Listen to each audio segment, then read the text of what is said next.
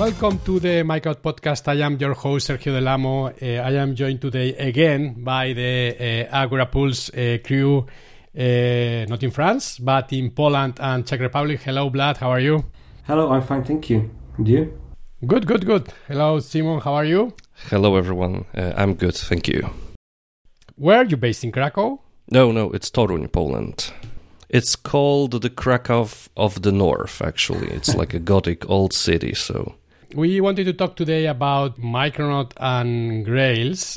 For those who are not aware of, most of the same team behind Micronaut was working on Grails. Actually, Graham Roche and Jeff Scott Brown and James Clee, they have been all heavily involved with Grails, and I will say myself also. Because of that, you will see that many of the paradigms are similar, and some of the lessons learned, they all come from Grails, and that's one of the reasons that Micronaut has special integration with Grails. And I wanted to talk with the Agora Pulse people because for me they were one of the pioneers of using Micronaut features from within a Grails application. And indeed, you have also like even open source libraries to help to do that, and you have also written about transitioning from Grails to Micronaut, and you currently host many Micronaut open source libraries. We talk about them in episode 7, so if anyone wants to check those episodes, I will include a link in the show notes for them. Before jumping into the main topic, I'm gonna go with the agenda. For agenda, I am talking on the Manchester Java user group on March 17th, I believe. But before doing that, I'm going to be talking actually, and this is quite related to the episode, I am going to be teaching a Grails security training next Monday and Tuesday, and Micronaut features from within a Grails application on Wednesday and Thursday. So if you are a Grails user, maybe those trainings will be of your interest. I will include a link in the show notes as well.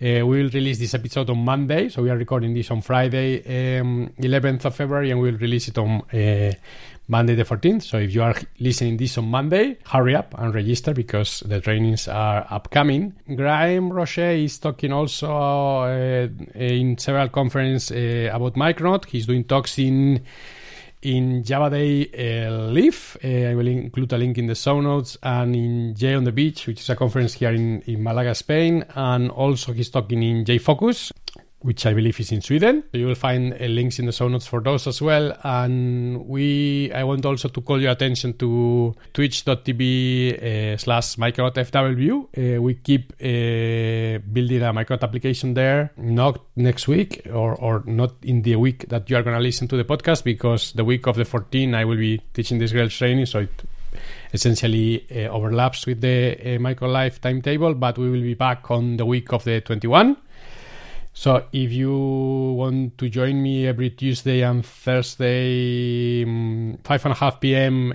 European Central Time, and that I believe that's 9:30 US Central Time, please do. And with all the agenda out of the way, do you have anything coming on your side that you want to plug?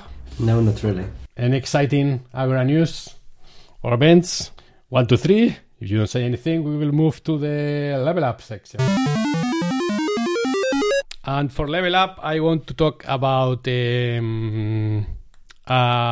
module that I wrote that is quite a niche module, but I like it and I use it in several places, not just Micronaut applications. That's the RSS module, which you can use parts of it in a Grails application. It's a modularized module which has, we will discuss about which parts of Micronaut you can use in Grails and which part you cannot. The RSS module, for example, has a part that exposes a controller, and which you cannot use in a Grails application, but it has an RSS core module and an iTunes podcast module, which you can use in a Grails application.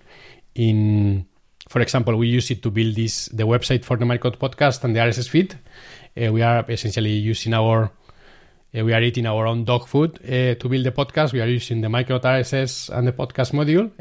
For those who are not aware of podcasts, they are essentially an RSS feed with some extra markup. So if you are building an application and you need to generate an RSS feed or a podcast feed and you are using Micronaut or in the Micronaut ecosystem, please check it out because it should be pretty straightforward to work with. And that's one of the features, for example, that I will be showing in the training, Micronaut and Grails training. So level up out of the way, let's move to the main section. In the main section, I wanted to talk to you about Micronaut and Grails. So let's start with Grails 4. The integration with Micronaut was built into the framework. I believe you have even used Micronaut features with Grails 3, if I remember correctly. Yes, so there was this Micronaut Spring module, if you can remember, it's probably still there, which can basically expose the Micronaut beans to Spring application.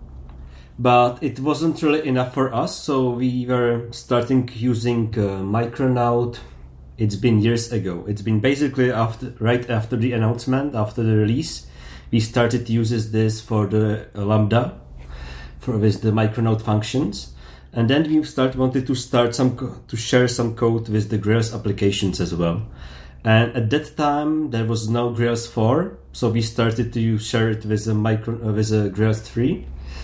And so we created this Micronaut Grails library, which takes the steps further from the Micronaut Sprint integration. And the crucial point was that the Grails always injects by name. So we needed to map the Micronaut beans to the named beans with the expected name by Grails. And this is how it started. So basically there was a provider to map a Micronaut bean to the name bean, and it could be injected in the Grails application right ahead to the Grails 3 application. There were some drawbacks because when we finally moved to Grails 4, we didn't have to have this extra step and we can start using it inject.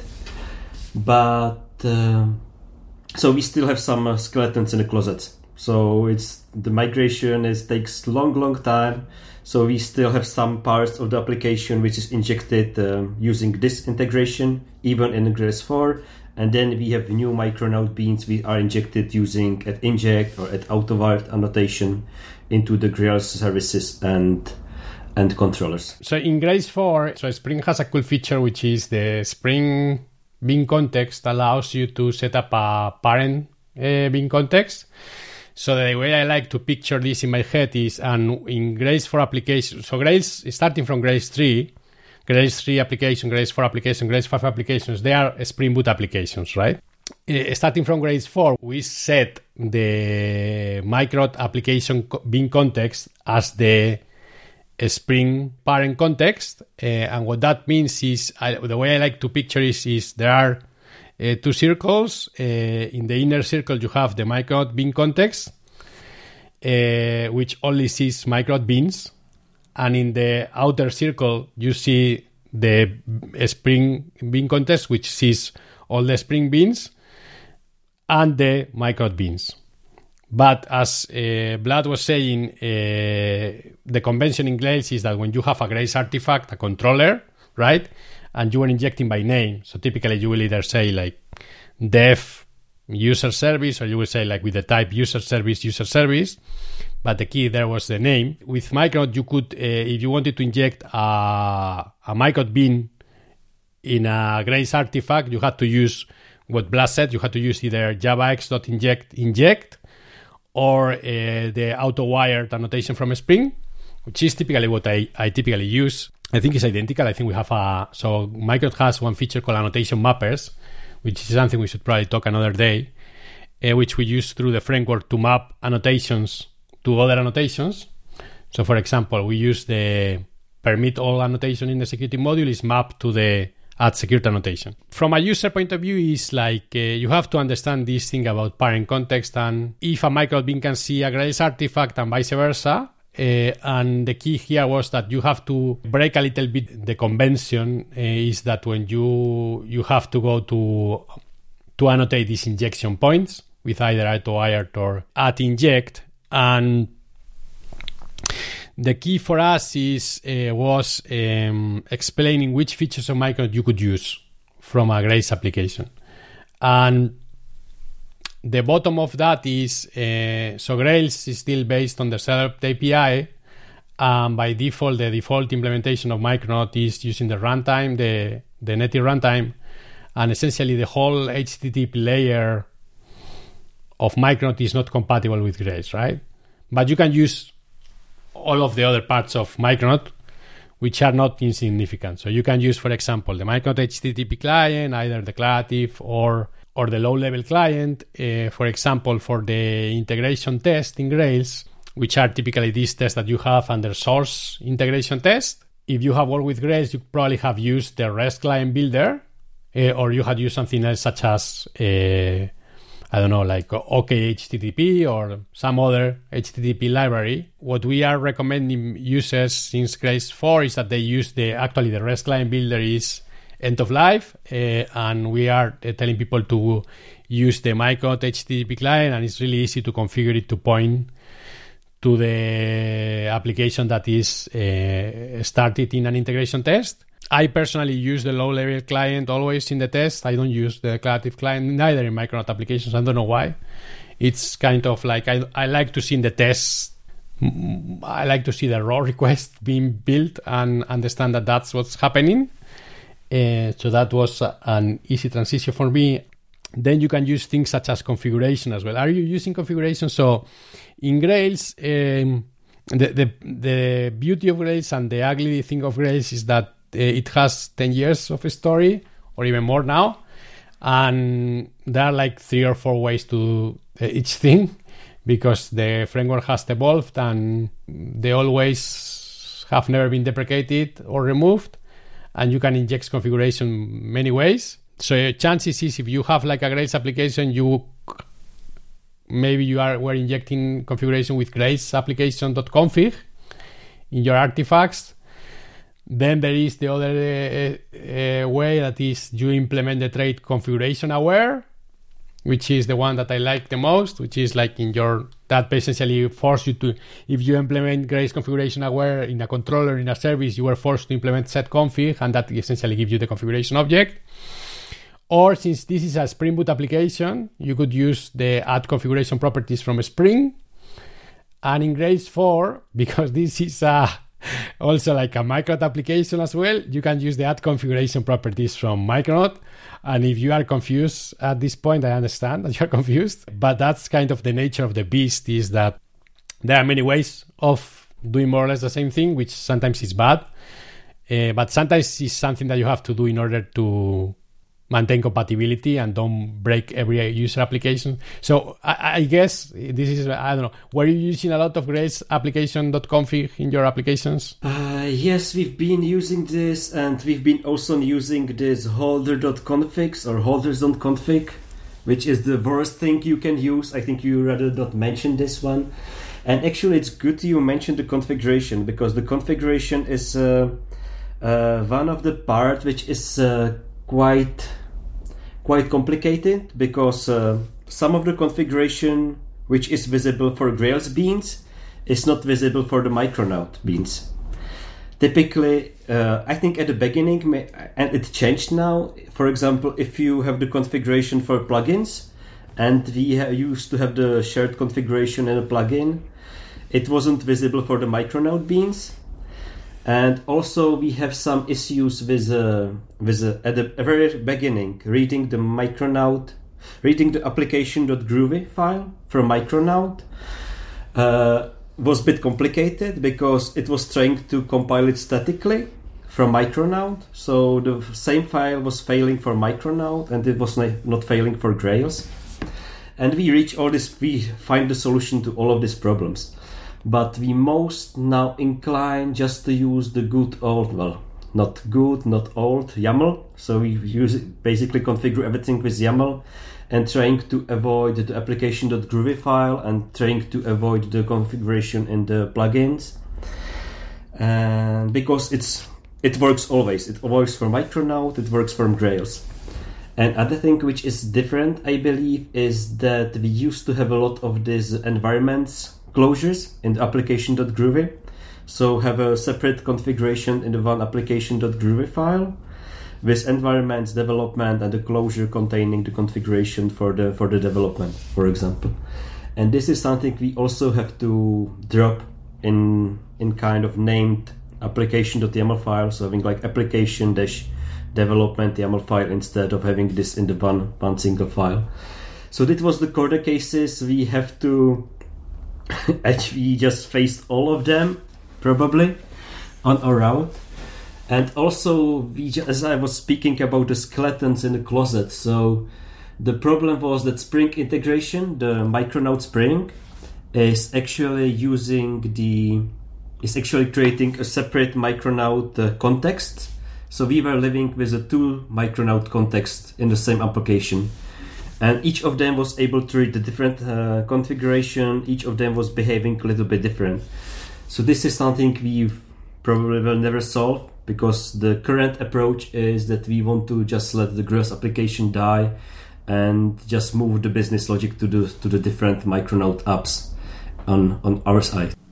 What HTTP client are you using? Are you using the Micronaut HTTP client in your Grails applications, or are you using a different HTTP client?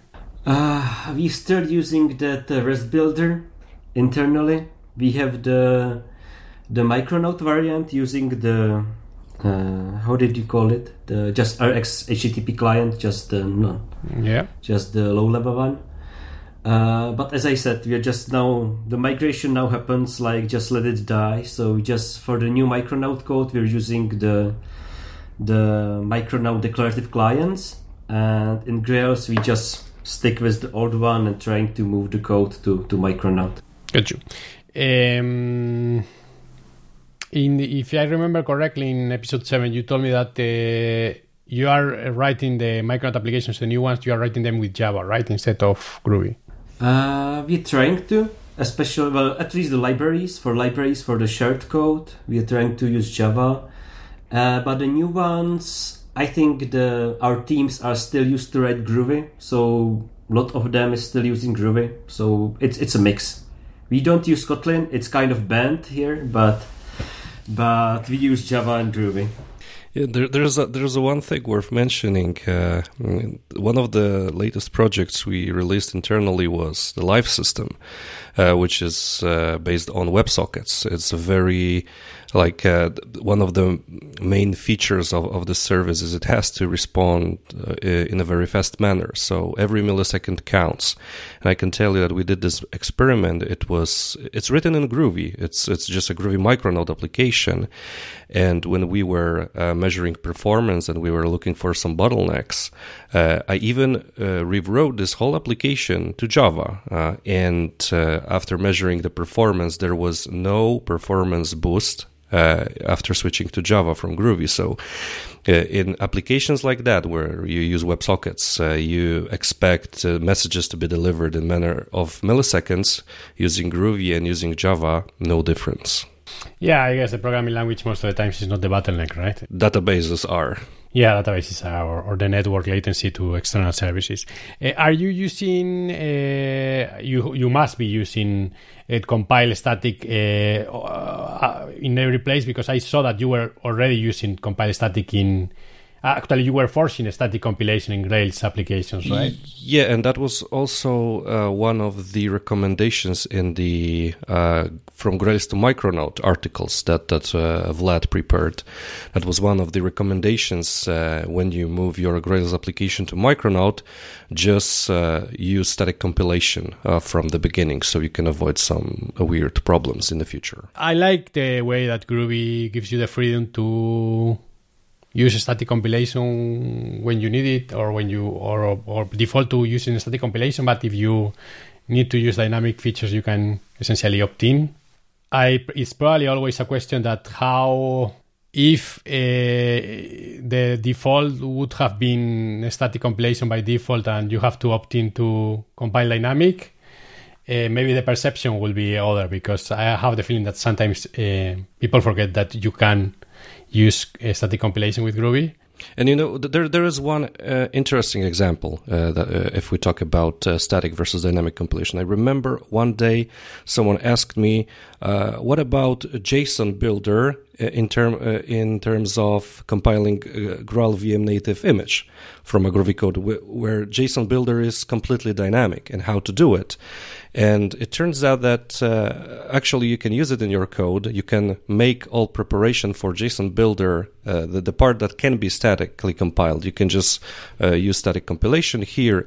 At a small part where you build your JSON using DSL, you just put it into a method annotated with compile dynamic, and it can compile the native image without any errors. So you have this flexibility. Whatever you want to achieve, you can start with static compilation by default and just, okay, this part I know it has to be dynamic, so I will just extract it to this dynamic method, and it works fine. Even with such things like Grail VM native image compilation, which, as we all know, the more it requires that for AOT compilation, the code has to be statically compiled. Actually, this was the fix as we are talking about application.groovy file. And as we were facing the issues when the very first Micronaut applitions weren't able to compile it dynamically, it was trying to compile it statically. I've done actually the same trick as Shimon was mentioning. I've just extracted the static part, the part which needed to be dynamic, and just put it in the method and annotate it with compile dynamic. That was the fix I've done in the application.groovy files. Yeah, application.groovy. This is again this conversation about Grails flexibilities, and I don't know. Sometimes I feel that that's great to have flexibility in application.groovy, and then sometimes I feel like that's bad because we have a lot of logic there that is untested, and I have seen that in many applications. But if you don't have that flexibility, maybe you have more complexity in other parts. In Micronaut, the approach now is to be more strict about configuration and have configuration be pretty simple. That was not always the case in Grails application, where we have like closures and plugins that were taking closures to configure themselves. If you are like trying to use Micronaut and in a Grails application, just I guess take into account what Vlad was saying and try to use as much as possible the YAML file when possible. It's a bit more verbose, but definitely you can move most of the configuration to the YAML file. Even the whole Grails security core plugin configuration, which is by default, you probably have it in application.groovy. You can move that to application.yaml. Are you using RabbitMQ or Kafka or something like that in your applications? You are not, right? No, we are basically all AWS. So we are using the Kinesis, the SNS, SQS, and the other stuff provided by Cool. We don't have that's one part that we don't have good integration probably, I guess, between you have a Micronaut AWS library that offers that, but what I mean by we is in the official Micronaut AWS plugin, I think we have like the ability to inject an SQS client, but I don't think we have anything. We don't have something like the RabbitMQ integration or the Kafka integration, if I remember correctly. So that's probably an area of improvement there.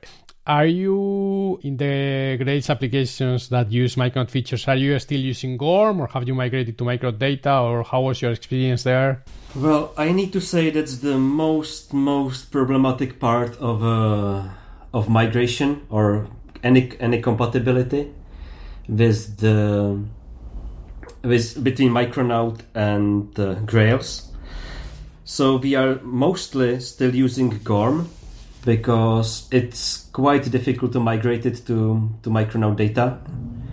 We are part of the application not trying to migrate it to Micronaut data JPA, And actually, in the library you've mentioned, the Micronaut Grails library, there is a tool you can use to generate the JPA entities from the GORM entities. So you have some of the work is done for you. Yeah, that's all is linked, So basically, what the GORM gives you is this so nice and easy way how to do database operations. So you have all the static operations, you have all instance operations. So actually, one of the part of the series we were talking later is that it allows you to find all code calling the GORM static API and GORM instance API and migrate it to data services, which should be used to have a cleaner code and easier code to maintain. And we were still not there in part of the applications, so we just started to have in the big app. So Shimon may speak about the free tools we are having. So we have a couple of free tools, and Shimon was migrating them from Micronaut to Grails. From Grails to Micronaut. Grails to Micronaut. Sorry. Yeah, and the point was that we always kept this step as the last one, right? It was the most complicated part to migrate from GORM to Micronaut data. So the new stuff is Micronaut data as much as possible, or we use a lot of DynamoDB. So the part of the library you've mentioned of AWS SDK is also integration with DynamoDB, which is some kind of document database, or how to call it, from Amazon. And so it's still waiting us. For the most of the applications, we are still waiting to get rid of GORM and start using Micronaut data as much as we. Why not keep using, because you can use GORM in a Micronaut application, why not keep using GORM in a Micronaut application? If you are writing the application already in Groovy. Well, the first thing is one I've mentioned, that I don't really like the way how it can be accessed from anywhere. It just doesn't force you to create like separated data services and so on. Yeah. The other thing is that if you use these two together, you will still have to use the database configuration from GORM. So it's close to each other, the configuration for Grails and for the Micronaut data, but there are slightly differences, like data source with uppercase S and with a lowercase s, and people are getting lost in this one. And I think it's a bit heavier also. The GORM. It is heavier. GORM is definitely heavier than the Micronaut data. Especially because you are using Micronaut data JDBC, right? So you are migrating to the Micronaut data JDBC, or are you migrating to Micronaut data JPA? Just for the special cases. For most of the migration will happen with Micronaut JPA. So you are keeping Hibernate there. We are keeping Hibernate, sadly. Yeah. Yeah, no. So for those who are listening to the podcast who are not familiar with GORM, GORM is this data access toolkit that was, for me, was a revolution. When I discovered Grails, essentially, I think was part of the Grails success story was that this thing existed and it was so easy, as Vlad was saying, to access a database. But as Grails, GORM has evolved in the past 10 years, and it has like 4 ways to query. For example, you can use what Vlad was saying is these GORM domain classes, which are kind of the entities of your applications, the things that are mapping to the database. They have like static methods, which allow you to query for book find all, and it will give you all the books. And then they have these dynamic finders where you can say, if your book has a title, you can use book find by title. But then it has also you can use where queries, which is something else that was introduced to query GORM, which is like this. There is this static method in the entities called where you can essentially kind of write a query that you can statically compile. Then there are you can use also Hibernate query language to query GORM. You can use the criteria API as well. Last but not least, you can use Gorm data services, which is the most modern way of using Gorm, which is similar to Spring repositories or Micronaut data repositories. Essentially, it's kind of you define an interface and Gorm will generate the implementation for you. Similar with Micronaut data, and the problem is that, as you have seen in the podcast, that there are many ways, and sometimes for developers, sometimes less is more, and if you have less ways of doing something, is for the best. But I think for people, we can go now through the steps that you recommend to migrate. But I think what I encourage people to know is that Gorm, you can use Gorm with Micronaut, so it's not like I don't know if you think the opposite, but it's not like a required migration step. You could keep that and have a functional application. Yeah, but the context matters here as well. We have to mention that we are working with a very large code base, and our repository is in the process of splitting into multiple repositories. And there is one sentence that describes Gorm very well: with great power comes great responsibility. And one of the things that I like Gorm. I like using Gorm in Grails applications, but when you think about future refactoring, especially between multiple repositories, things are started getting harder just to find all usages of where some specific Gorm entity is persisted, where it's being updated, and stuff like that. So in our case, thinking about us as future maintainers, we decided, okay, let's go to Micronaut data with Micronaut data JPA or Micronaut data JDBC, just to make things much easier in the future for us. Yeah, another problem is in migration is Micronaut and Grails, they are different in the paradigm in terms of persistence. So Grails has an open session in view paradigm where you could essentially, and I have seen that, and everyone who has worked with Grails has seen that, where you could persist an entity in a GSP page, which is like for those who are not aware of Grails, GSP is kind of a server-side rendering technology to render HTML. So that's something that we have all seen in applications, and the problem with that is that you essentially have no proper transaction demarcations through your whole application. And if you move to something like Micronaut, which is strict in that there is no transaction open, unless you annotate like a method with a transactional, you're going to see problems there. So one of the...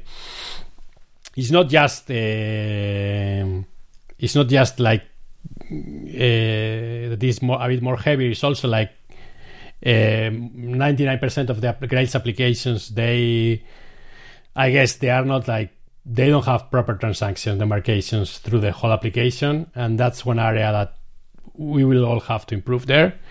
I think it's probably before jumping into so Vlad wrote a great series of blog posts talking about his experience and the steps that I guess they used to migrate some Grails applications to Micronaut. But let's talk a little bit about the Micronaut Grails open source library that you offer. So you call it Grails integration for Micronaut. Can you describe what this is, Vlad, and if people should still be interested in using this library or not? Yes. So this is the only sensible option if you are still stuck in the Grails 3 and for any reason you can't upgrade. So this is the way how to use Micronaut from Grails. And maybe it can be your company or your project can be very similar to us, so you don't want to spend time upgrading to Grails 4 and 5, and you basically want to go directly from Grails 3 to Micronaut. So this can help you to start migrating to Micronaut right ahead without the need of going to the newer version of Grails. Once we used it, we just discovered this kind of issue with multiple Micronaut scopes, especially in Micronaut 4, but it should not be any case in Micronaut 3. When Vlad said there Micronaut 4 and Micronaut 3, I think you meant Grails 4 and Grails 3. So for Micronaut Grails, it just fills some gaps, and for us, the one of them is to be able to specify the packages for scanning. So the default integration from Grails to Micronaut doesn't really work well with scanning packages outside of the application. So let's say with a different package names. So this is what you can do with that Micronaut Grails and Grails 4, and it also works for testing, and it also works for the running as a var application on Tomcat. So I believe, like most of the modern Grails applications are running as an application with embedded Tomcat, but we still have this deployment processes which still deploys the application as a var on the Elastic Beanstalk. I still see many people deploying WAR files to Elastic Beanstalk, so I don't think that's unused. I think that's what many people are using. So what I was saying is you can generate a fat jar with Grails, but you can generate also a WAR file and deploy it to Tomcat. And I don't know. To be honest, I think it's probably like there are many people doing both. So I think that's, and I would say probably even the Tomcat option is probably more common. So what was the issue with the WAR deployment? What did you need to do? Actually, the point was that we have some issues with including the packages. So we extracted some GURM entities into separate libraries with separate package names, and then they were not visible for the Grails applications. So we basically have to add this as the packages to scan for the Grails application and Hibernate. And maybe it's now fixed in Grails 5, but in the previous version there was some issue with scanning the packages for the GURM entities. And I think one of the issue also was like it was a scanning maybe for Grails it worked and for Micronaut it didn't, or vice versa. So there were some compatibility issues, and this integration helps you to do it for the either you're running as an application, either deployed as a var file. Also, it helps to run it as an integration test. So there's some improvements for the integration test to also have the package scanning right in every context. And then the second part is just the GURM to Micronaut data JPA generator. So I've just created this to help the teams to migrate from GURM to Micronaut data. So you can just run some snippet either from integration test or the Grails web console, and you will just get the entities generated for you and the data services. It's kind of a code generation tool? Yes, it's a code generation tool. So just to help you to migrate from GURM to Micronaut data JPA.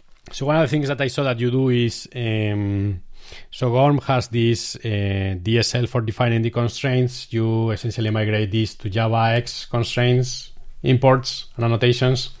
Yes, exactly. That's cool. Yeah, one of the things is if you are using GURM with Micronaut, you have to specify the package where your entities are. So I guess in many Grails applications, you may have your domain classes in the same package as your services, because probably, Grails uses like a folder structure to split those. So you have like Grails apps domain, and it knows that the domain classes are there. So I guess one of the recommendation is create a package to encapsulate your domain classes, even if you are in a Grails application, and that will help you to migrate your GURM code to Micronaut. Because if you create example.micronaut.entities and you put all your domain classes there, then you can just point the Micronaut applications to use that package for GURM. So I think that's, I will include a link in the show notes to the integration to the Agora Pulse Micronaut Grails open source library in case anyone is interested.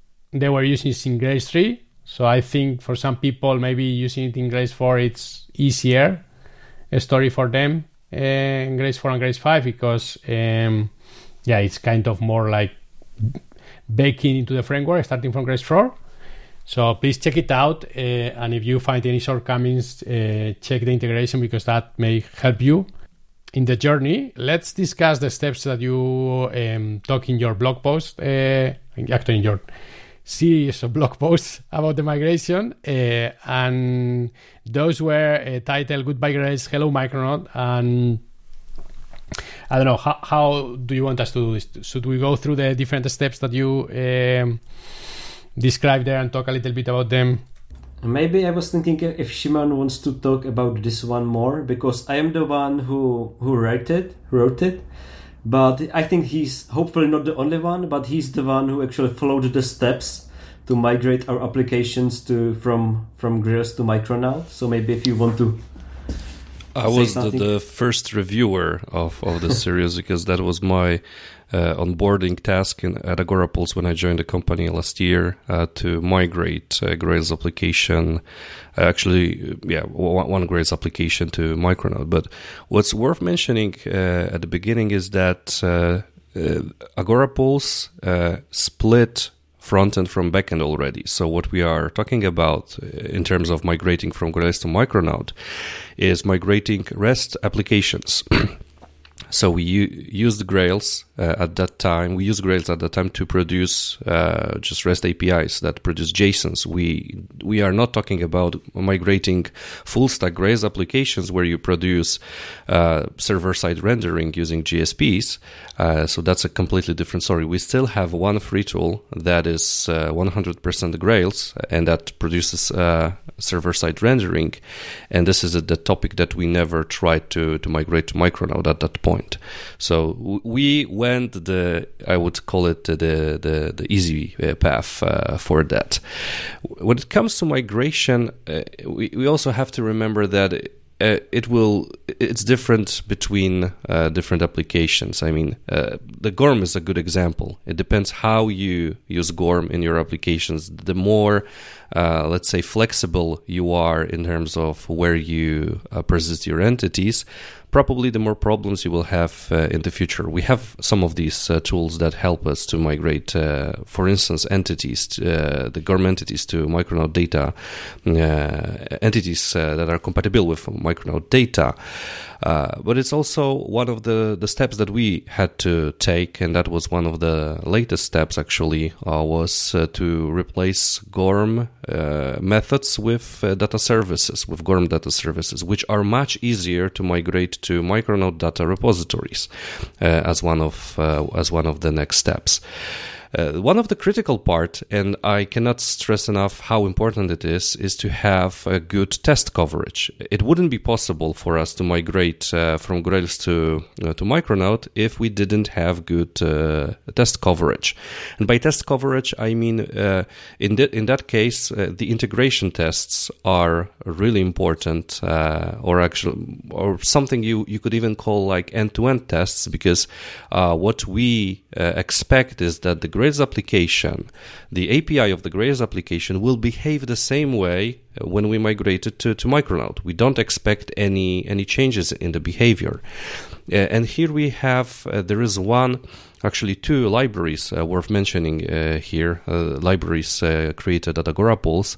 One of them is Drew, the data reconstruction utility. And this is something that I think requires much more marketing these days, because this is something that helped us migrate from GORM to Micronaut data pretty easily. What Drew is, in just 2 sentences, this is the utility that allows you to reconstruct your model from input format like JSONs. You can use SQL files, you can use YAML files also, and it has different clients. So, for instance, when you start building your Grails application, you can use Drew to load the data for your GORM entities, and this way you can actually import some data for your integration tests or unit tests. And when you migrate to Micronaut, you can replace GORM client, which is just, Gradle dependency or Maven dependency, depending which build tool you are using. You just replace GORM client with Micronaut data client. And you use the same model for the input, and this is how you can pretty easily, and of course pretty easily in double quotes, of course, because it always depends, but it's pretty easy to make sure that the model that you use in GORM is pretty the same when you use it in Micronaut data, and this is what helped us a lot to make sure that the model is correct.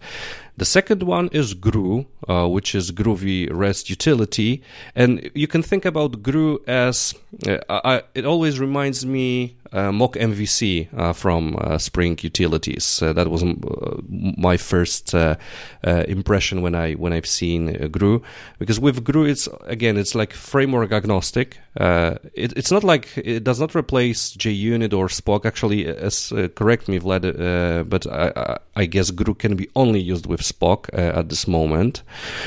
Am I right or not? I think you're almost right, because I think it can be at the moment only used from Groovy, but it doesn't. So JUnit with Groovy JUnit will work. Groovy or Spock Groovy. Okay, so think about GRU as, like testing interactions with running API, and this is where you can also mock some of those interactions if you want. But basically, what GRU, so this combination GRU plus DRU, what it gives you, it's a great toolkit to prepare regression tests that when you take a Grails application, and if you have those tests prepared using those two utilities, it's really straightforward to migrate those Grails tests to tests that are compatible with Micronaut backend. And that's how you can refactor application from Grails to Micronaut with less stress, which is very important in that case. For those who are not familiar with the libraries, I will include a link to the notes. But essentially, correct me if the idea that I am going to express is incorrect. But the idea is that you have a lot of seed data in JSON files, right? So imagine if you're testing the user's API, you have a JSON payload with 100 users, and you want to say use this JSON data to essentially instantiate all of these entities and save them to the database. And then you can say you use GRU to essentially say when I invoke the API users, I expect the response to be to match this expectation which you express with a JSON data as well, right? And what I assume is that DRU, if I have a JSON data file which has more things in the JSON payload that don't match one-to-one to my user table, is gonna ignore those, I guess, right? So just to step back to the past. So DRU was mainly created because we have the multiple persistence implementation, let's say, and we have had GORM and DynamoDB.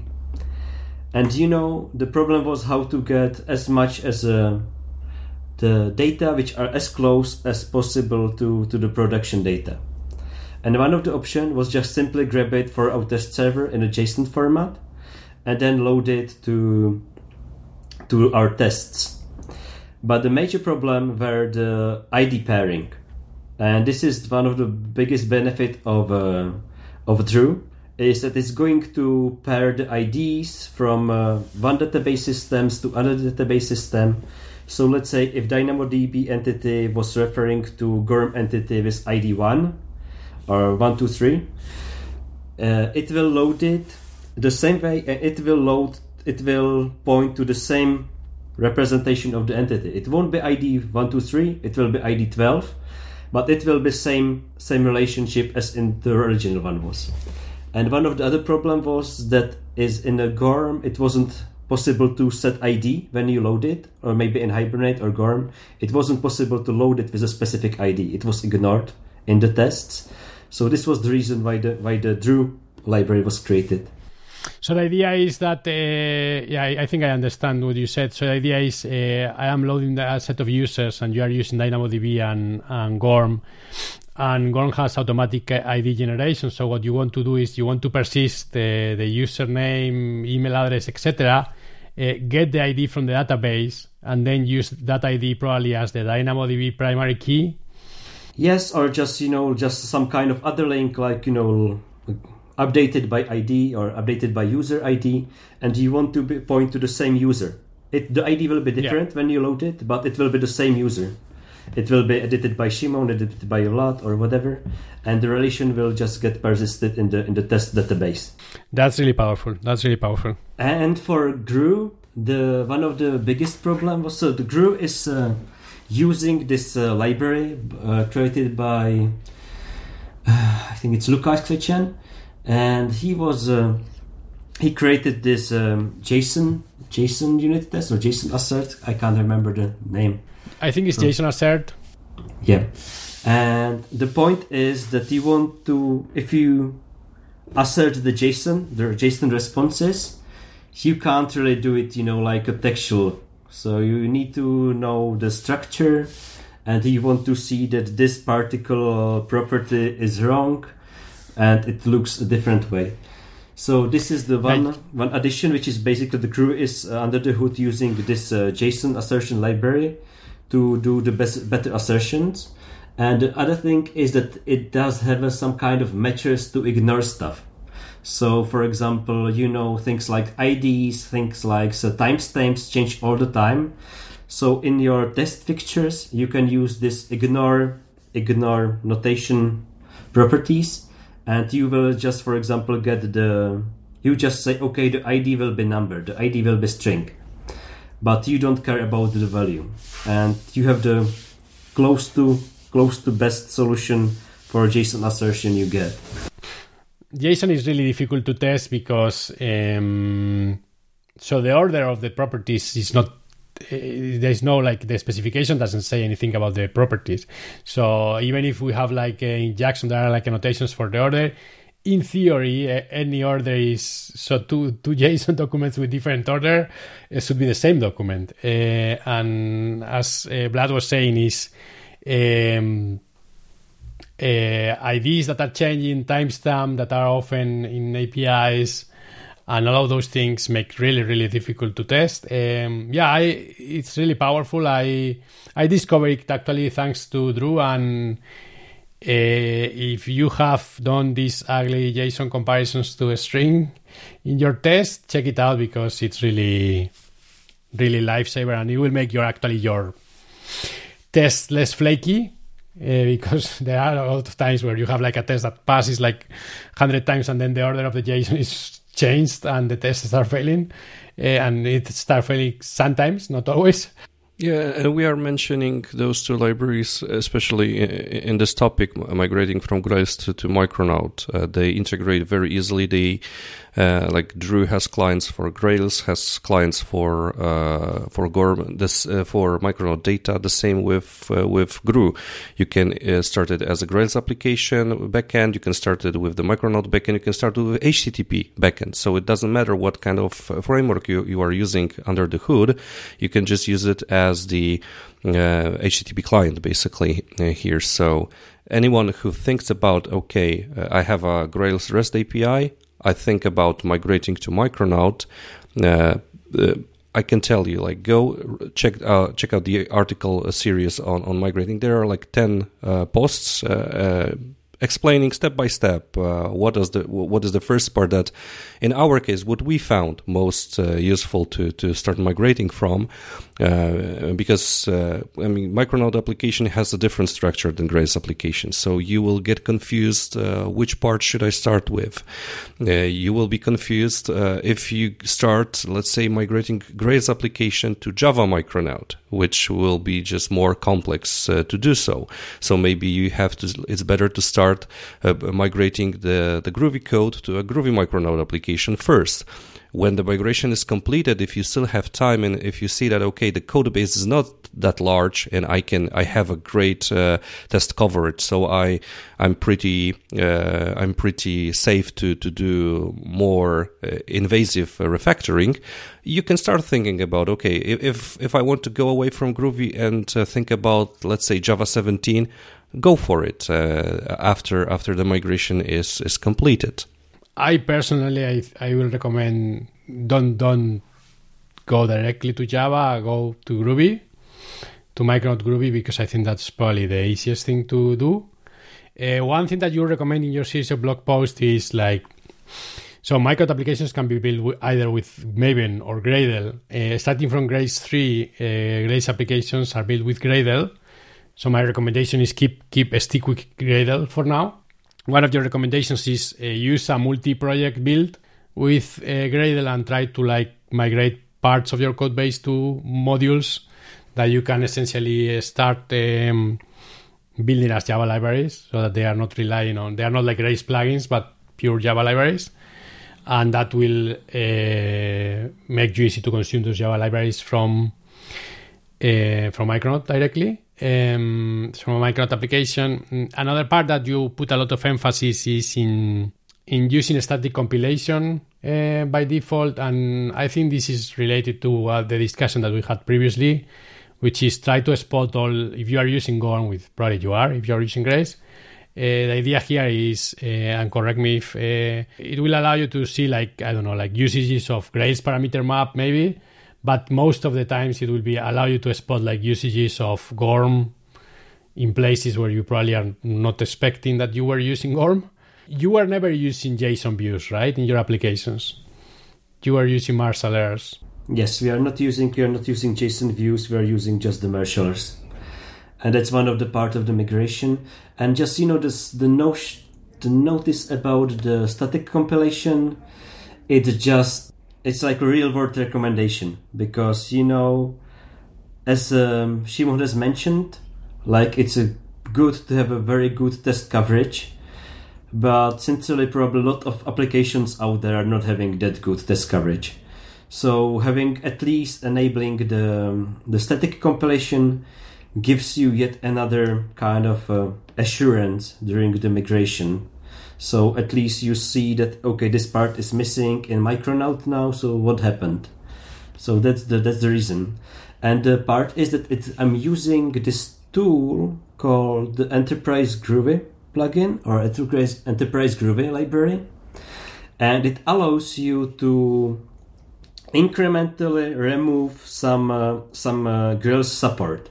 So for example, you can remove the extension which allows you to work with the static Gorm methods, or you can remove the extension which allows you to use the var queries. And incrementally you can remove this kind of extra Grails support to the level that you don't use any of this kind of magic Grails features in your code base. Yeah, I think that's so I saw that when in your series of blog posts, and I think that's great because I guess you can put it with all the defaults, and you can go step by step, right? Instead of getting a million compilation errors, you can get okay, first I fix the first set of ones, and then I turn off this rule, and then I see the other ones. Another good point is that you mentioned there is, so one of the key areas of Grails, and I guess I was saying Gorm was one of the important part for the success of Grails. Another one is the plugins. So Grails had a great plugins ecosystem community, and some of the plugins, they were really elegant, and they were kind of following the magic of Grails, and you could do things there is this one for rendering PDFs, and when you turn off a static compilation, you will probably see the places where you are using the plugins. So it will allow you to... So there are replacements for some of those functionalities, and maybe for others they are not. For example, in Grails 3.3.0, we have now a Micronaut email library, which may allow you to replace the Grails mail plugin if you were using that. or maybe you were using already the Agora Pulse libraries, which gave you support to use Amazon Simple Email Service, and they are like both Grails and Micronaut libraries, so you could probably swap from one to the other without much changes to your code base, I assume, Vlad. Turning on a static compilation will allow you to see the plugins usage, and that's probably one area that you have to check. Another area, how was the security part of the migration? How did you tackle that? Well, it's not yet finished. Well, the point is that we haven't ever used the Spring Security plugin from Grails, so we had our custom implementation for JWT based on JWT tokens, and so basically I just take one of the plugins we were having in the Grails in our internal code base and just have written it to Micronaut. So we now have still published the old Grails plugin somewhere maybe, and then we have the Micronaut version of the plugin. And the point in the future, probably it will be one of the last steps if we reach it, is to switch to Micronaut security just to handle the JSON token handling. But at the moment we just written one plugin, Grails plugin to Micronaut library. And actually this was the part of my job for years now, was just finding this kind of pinpoints to the missing plugins, either the external ones or the internal ones. So of course I have to create the versions of the internal Grails plugins as a Micronaut libraries, but also some parts like the Quartz plugin. So I'm not sure if Quartz plugin has been supported now for the Grails 4 or 5. It is, I think it is. I know there are some other like the Swartz plugin that builds on top. So I think it is. I don't know to what degree, but I think it is supported. Yeah. So when the Micronaut worker library we talked in the last of our podcast is basically just a reflection of the Quartz Grails plugin. I needed to migrate to support the processes, this kind of distributed job execution we had in Grails. So I think if you decide to migrate from Grails to Micronaut, you will have much easier life than us a couple of years ago, where we have where we have to create all of this kind of mirrors of the Grails plugins in Micronaut. So it should be quite easy step to do so. One part that I want to say before I forgot is that Simon pointed that in the beginning is so Agora is exposed a REST API that is consumed by a React application, so that's why they have kind of a different so they are not using Grails Spring Security Core, and they don't have GSPs. So if you have GSPs, which I am a big fan of, or you are using JSON views, which was available in modern versions of Grails. I think JSON views is started in Grails 3.1, if I remember correctly. Those are not supported in Micronaut. So you cannot use GSPs or JSON views with Micronaut. So you'll have to stay in Grails or migrate to a different view rendering technology. So we have support for many view rendering technologies in Micronaut, unfortunately not for GSPs. But I think it's actually a good place to say it out loud. I mean, if you are in a Grails full stack application, if you are happy with GSPs, and I guess every one of us who used Grails actually enjoys GSPs. I mean, that was very good. It's still very good technology. So if you are in Grails application, if you have this full stack Grails application, don't feel, like forced to do migration to other frameworks. Because if your application works, if it works fine, it's absolutely okay to stay with Grails and don't push forward, because you will probably, if I remember, for instance, migrating one Grails application to Spring Boot with TimeLeaf, and I remember it was very bad experience. TimeLeaf, at least at that point, was like maybe 10% of features that GSPs offers. So you have to keep that in mind. On the other hand, if you just circle back to GRU, so if you want to do this some kind of black box tests, GRU also supports the GSPs and also supports the JSON views renderer. So if you using JSON views, you can still write your test, your black box test with a GRU, and then it would be easier for you to migrate to Micronaut as well. And we also use internally, we use the handlebars, and it's not that difficult to do something close to GSPs with Micronaut and handlebars. It's quite easy to declare your own, I don't know what's the name, helpers to have something similar to GSP tags, and it's doable. But as Shimon mentioned, if it doesn't pain you, if it's okay for you, it's probably good to stick with this one. And wasn't there any plans to have a GSP views in Micronaut, Sergio? There are plans to decouple. So the reasons they are not is because they are coupled to Grails. So they are in a different module, but they are still coupled to Grails. So it's not completely independent as GORM. So in the moment they are decoupled, I will write the integration for Micronaut views. But right now they are still coupled there.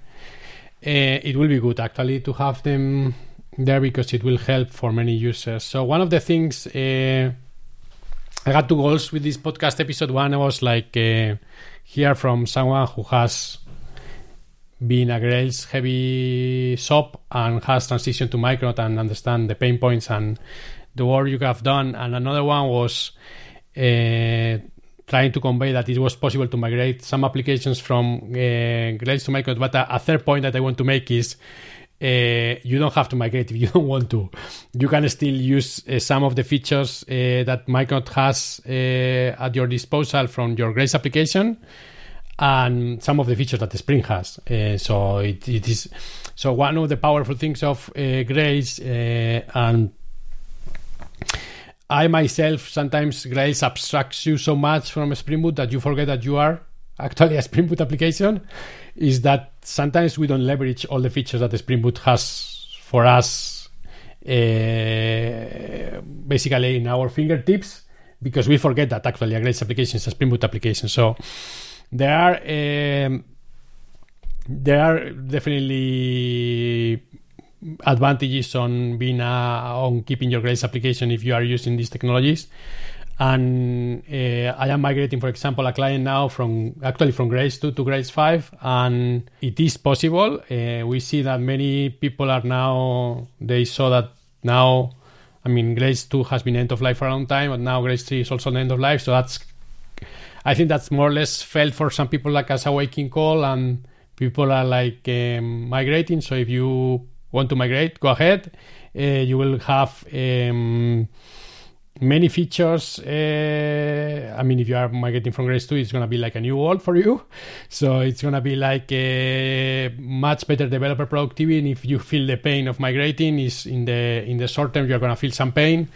But in the medium to long term, you're going to see a much higher developer productivity gains. So don't hesitate to do that. And yeah, and I think more or less I covered all the things that I wanted for us to talk. I think we have been talking for already some time. Is there anything else that I forgot that we should have mentioned? Not on my side. I have only one maybe last tip. If anyone faces this kind of challenge to migrate from Grails to Micronaut, and let's say has multiple applications, and there is one thing worth doing is to have this hygiene in terms of Git commits. When you start splitting this application, when you start doing this migration, do it step by step, do it in separate commits, and to have it as a template for other team members. So whenever someone has to migrate other application, instead of having one squashed commit which does everything, it's just to better have a good history of changes so people can follow and do the same small steps. Because what we faced at Agorapulse migrating our free tools from Grails to Micronaut was that every step did some changes to the same code. So if I looked at the squashed commit, it has no history what was changing, and this is what what you could call like trial and error kind of experiment here. So having this good Git history that one can follow it's a huge advantage if you do such migration. Yeah, so I'm going to sell my book now, and I'm going to say that in the Grails Foundation, we do migrate clients to higher versions of Grails. And we do exactly as Simon was describing. What I typically do is I have a checklist. We have, if you go to grails.org and you go to docs, then you'll see that there is an update module. One of the tricks is that if you are coming really from behind, it's sometimes difficult to see the steps. So what I typically do is I have a checklist of things that I have to do, like migrating from filters to interceptors and things like that. And I do exactly what Simon was saying is I create a branch of the client code base and I start doing the commits, all the commits from, like import replacements because things have moved through the years to migrating the tests because the tests are now in a different folder to, URL mappings used to be in Grails AppConf, and in modern applications they are in Grails control. So I do all of these steps, and this really helps because you are going to miss things and you are going to actually break things. So if you can you have the possibility to revert a commit, that's always a great thing to do. We have Git in our disposal, and it's actually really nice to explain what you have done in a migration that way. And absolutely 100% agree with Simon. If you are migrating, do that. If you don't have time to migrate, hire the Grails Foundation and we'll do the migration for you. And with that note, I'm going to thank the sponsor, and we are going to wrap the podcast for today. The Micronaut podcast is possible thanks to the Micronaut corporate sponsors, which are Object Computing, who is the ambassador sponsor. We have Safri.net, who are a bronze sponsor, and we have also Visor Games, who are a bronze sponsor, and we have also we are using Gradle Enterprise in Micronaut projects, and it's helping us improve the builds of our applications. So that's the Micronaut infrastructure and tools sponsor. Actually, Gradle, let me give them a plug because they are also a sponsor of the Grails Foundation. I know Puneet and the team is using also Gradle Enterprise as well. So thanks to Gradle Link and all of the other corporate sponsors. Also thanks to the community sponsors. I don't have the community members list in front of me, and it's really complicated names, so I'm gonna actually pass it and don't read it, but I will include a link in the show notes. I will try to read the list up loud in the next one. Thanks everyone for listening to the podcast. Thanks again for the Agora Pulse for joining me today for another episode. Thank you for inviting us. Absolutely. Keep using Micronaut, everyone, and we see each other in 2 weeks in the Micronaut podcast. Thank you.